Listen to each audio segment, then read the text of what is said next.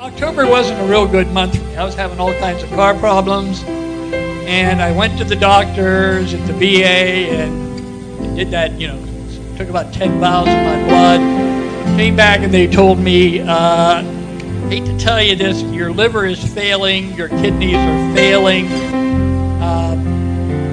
We're not sure exactly what to do about it, but we're going to send you to a specialist. So I said, okay. I still believing God's going to do something. So I went to the VA in Dallas. They went to run more blood work.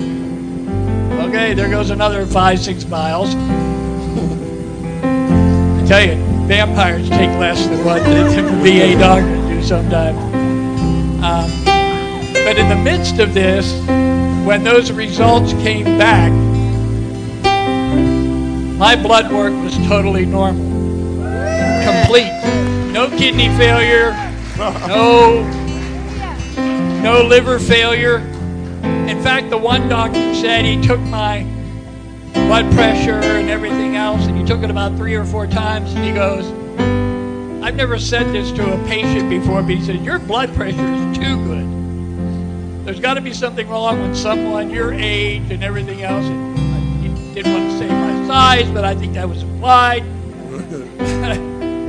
I was in there.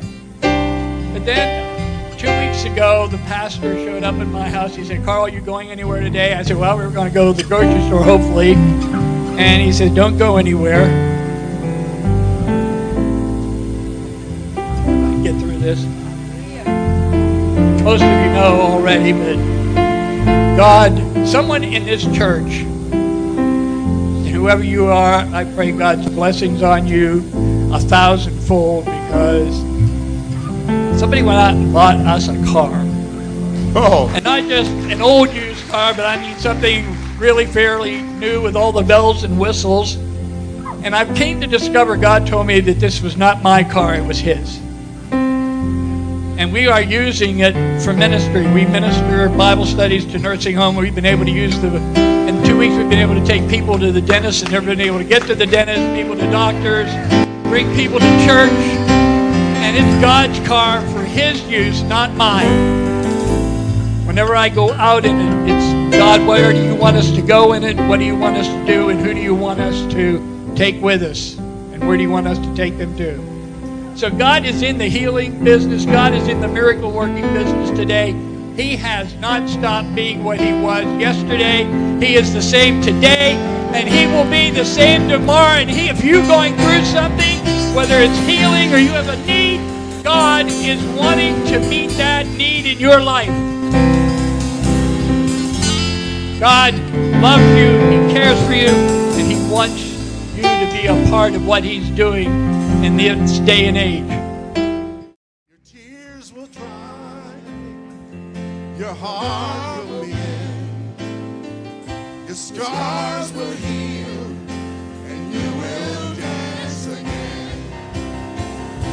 And love is kingdom, there will be no end.